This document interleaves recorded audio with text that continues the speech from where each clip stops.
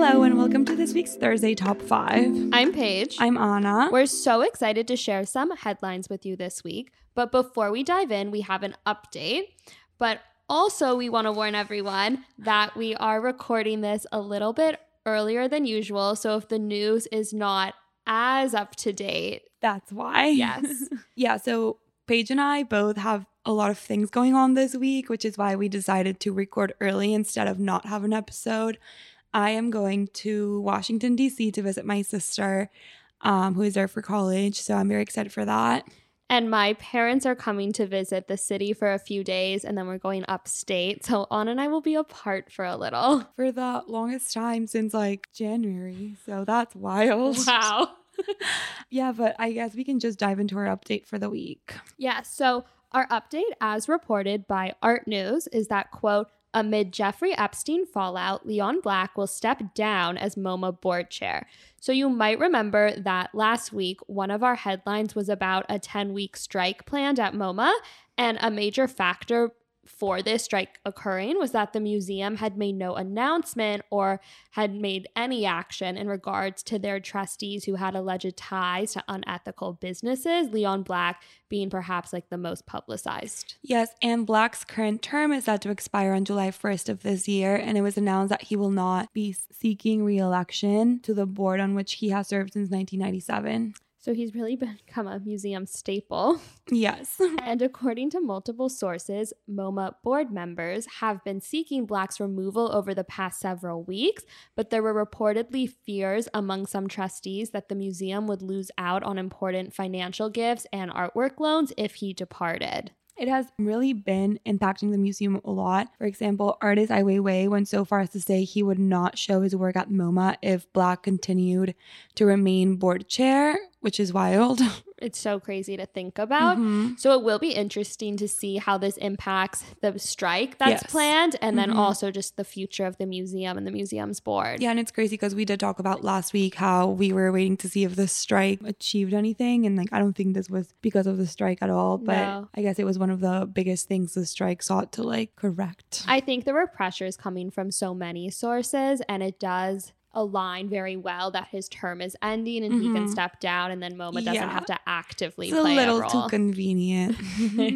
But I think we're ready to dive in. Our first headline of the week comes to us from Art News, where it was announced that, quote, Musée d'Orsay to change name in honor of former French president. So the Musée d'Orsay, one of Paris's most popular museums, will rename itself after Valéry Giscard d'Estaing, who served as France's president from 1974 to 1981 and was integral in the institution's creation. Yeah, so now the museum will be called Musée d'Orsay Valéry Giscard d'Estaing. And during the 1960s, a train station and a hotel was known as the Gare d'Orsay, and they was threatened with demolition, but the president was the one who approved plans to turn the site into the museum and is thus credited with making the existence of the museum possible, even though he wasn't president when it actually opened. He was the one who just like really pushed for this transition for the space. Yes.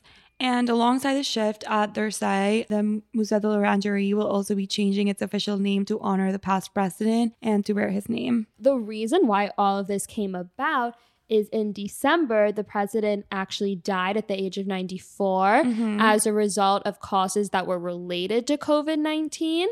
And then after his death, multiple French politicians began campaigning for the museum to change its name to reflect his integral role in history and like to honor him.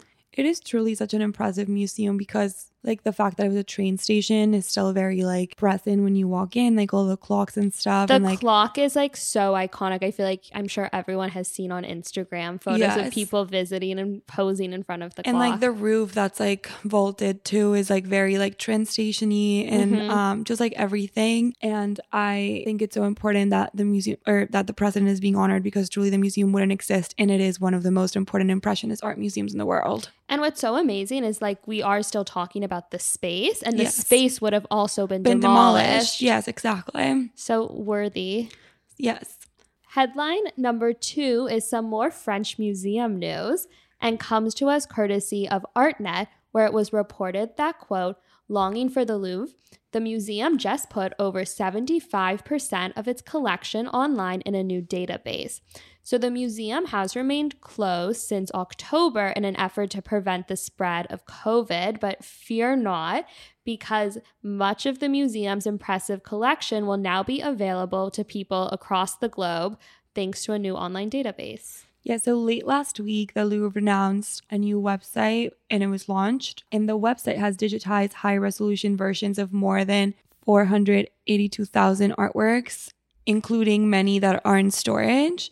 And that's about 75% of the entire collection, which is just so impressive.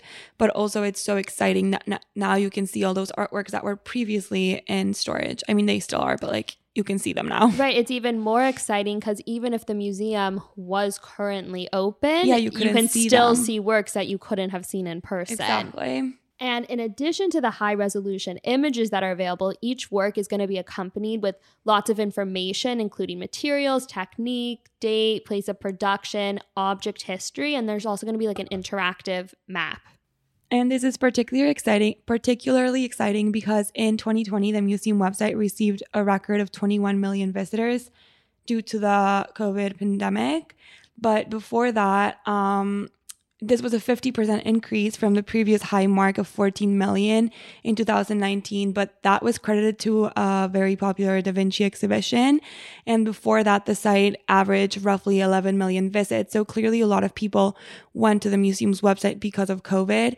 And I feel like the numbers will increase even more now that they have this new database, and especially because museums do remain closed in most of Europe. So I guess people like really want to see art, and like now they can do it through this website.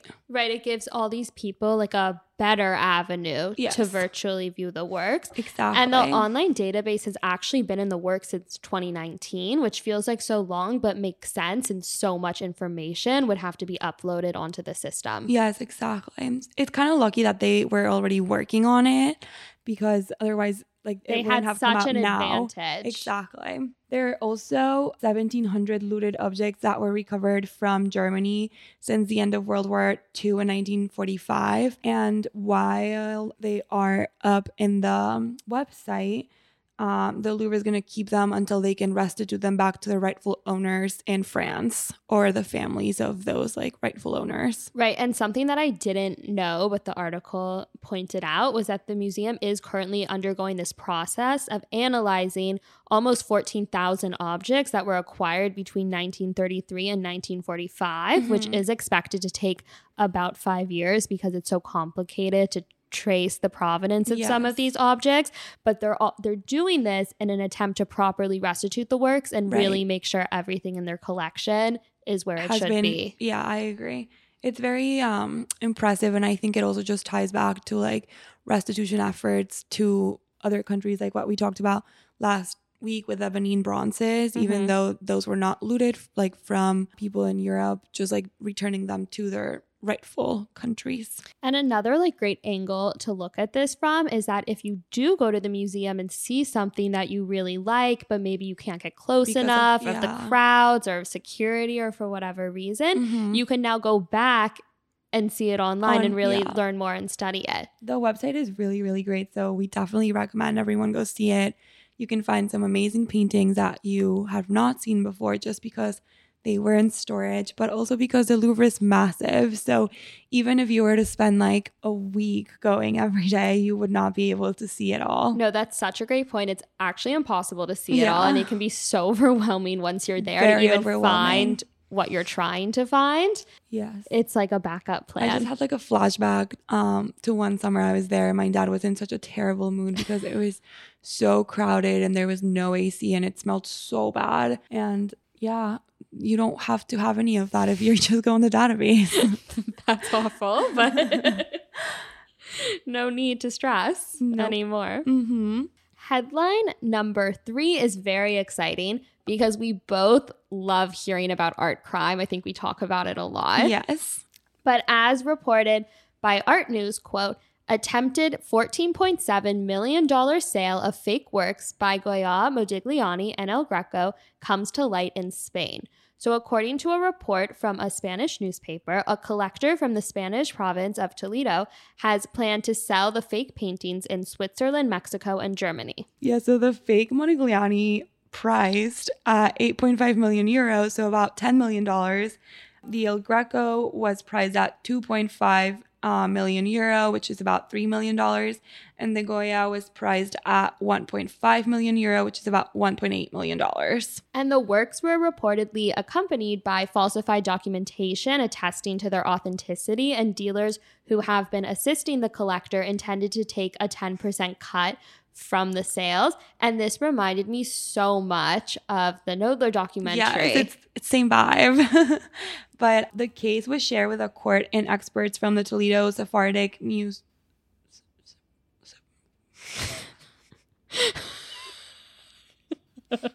Literally killed me. I don't know what happened. I just got so tired all of a sudden I can't read.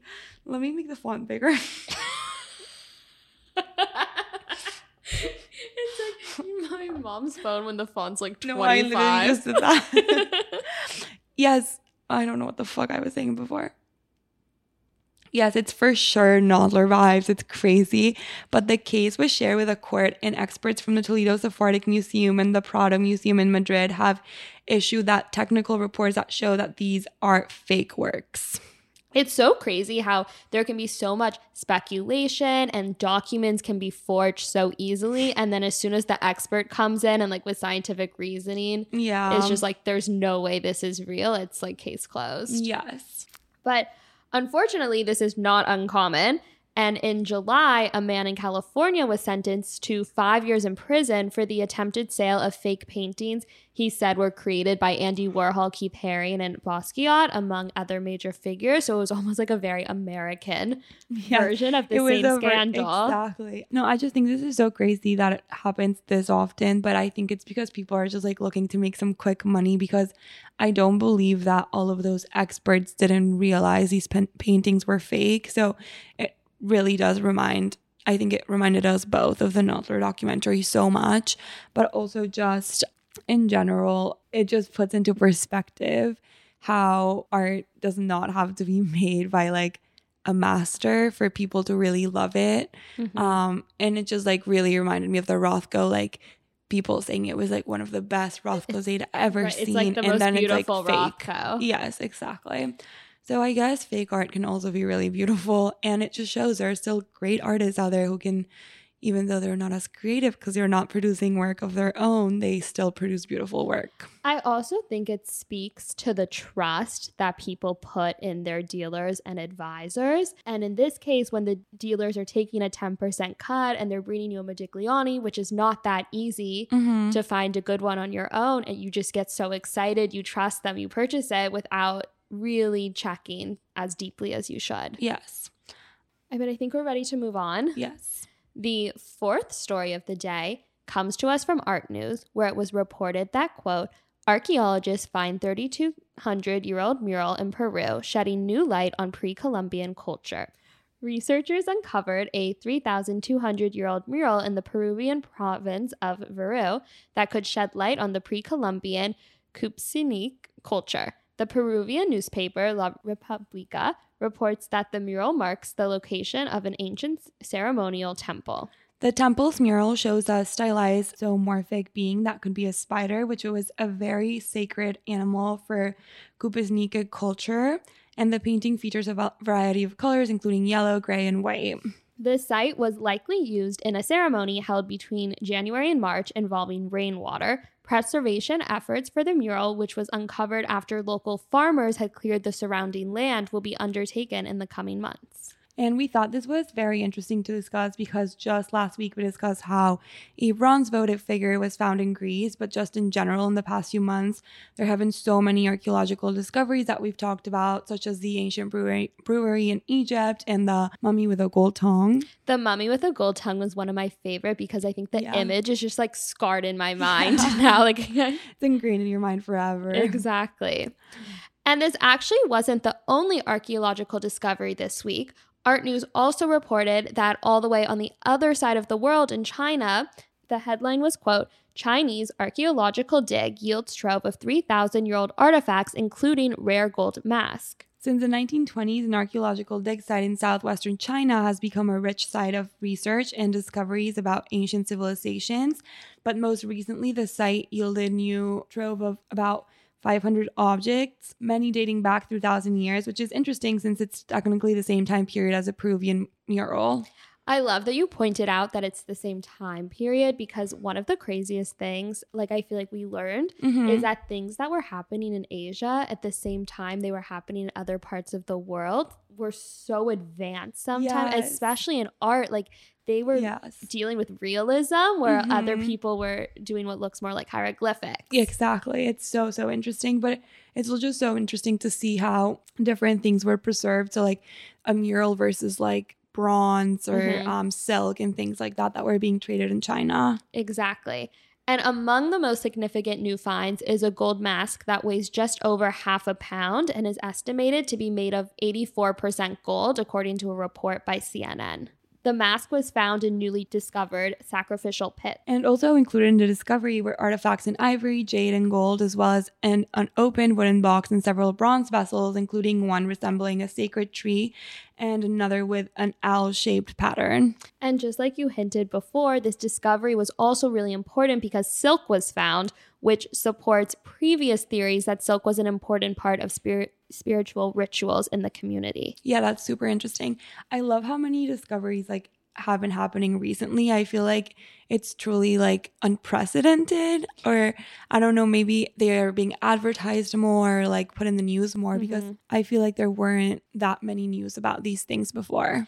And I also think there have been so many stories about cryptocurrency and NFTs, and this really could not be on like a more opposite side of the spectrum, but both are so fascinating. I agree. We're giving everyone a break from NFTs this week, and we decided to not do any headlines on that because I think we all just need a break. I think we're over it. Our fifth and final story of the day comes to us from Art Forum, where it was reported that, quote, Columbia Arts grad students sue for tuition reimbursement. So obviously this story is very personal to us, as it has very personal. Takes place at Columbia. Yes. But a group of students at Columbia School of the Arts, Visual and Sound Art and Film have filed suits seeking reimbursement of tuition costs for the spring 2020 semester and in relation to the 2020 to 2021 school year, where the education provided fell short of that promised. So the lawsuit was launched November 4th, 2020 by 60 of the 61 students in the Visual Arts and Sounds Art Master's program. But I just think it's so funny that only one person decided not to be part of the lawsuit. I would really love to hear from that one person. Why they were like, no, I don't want my tuition back.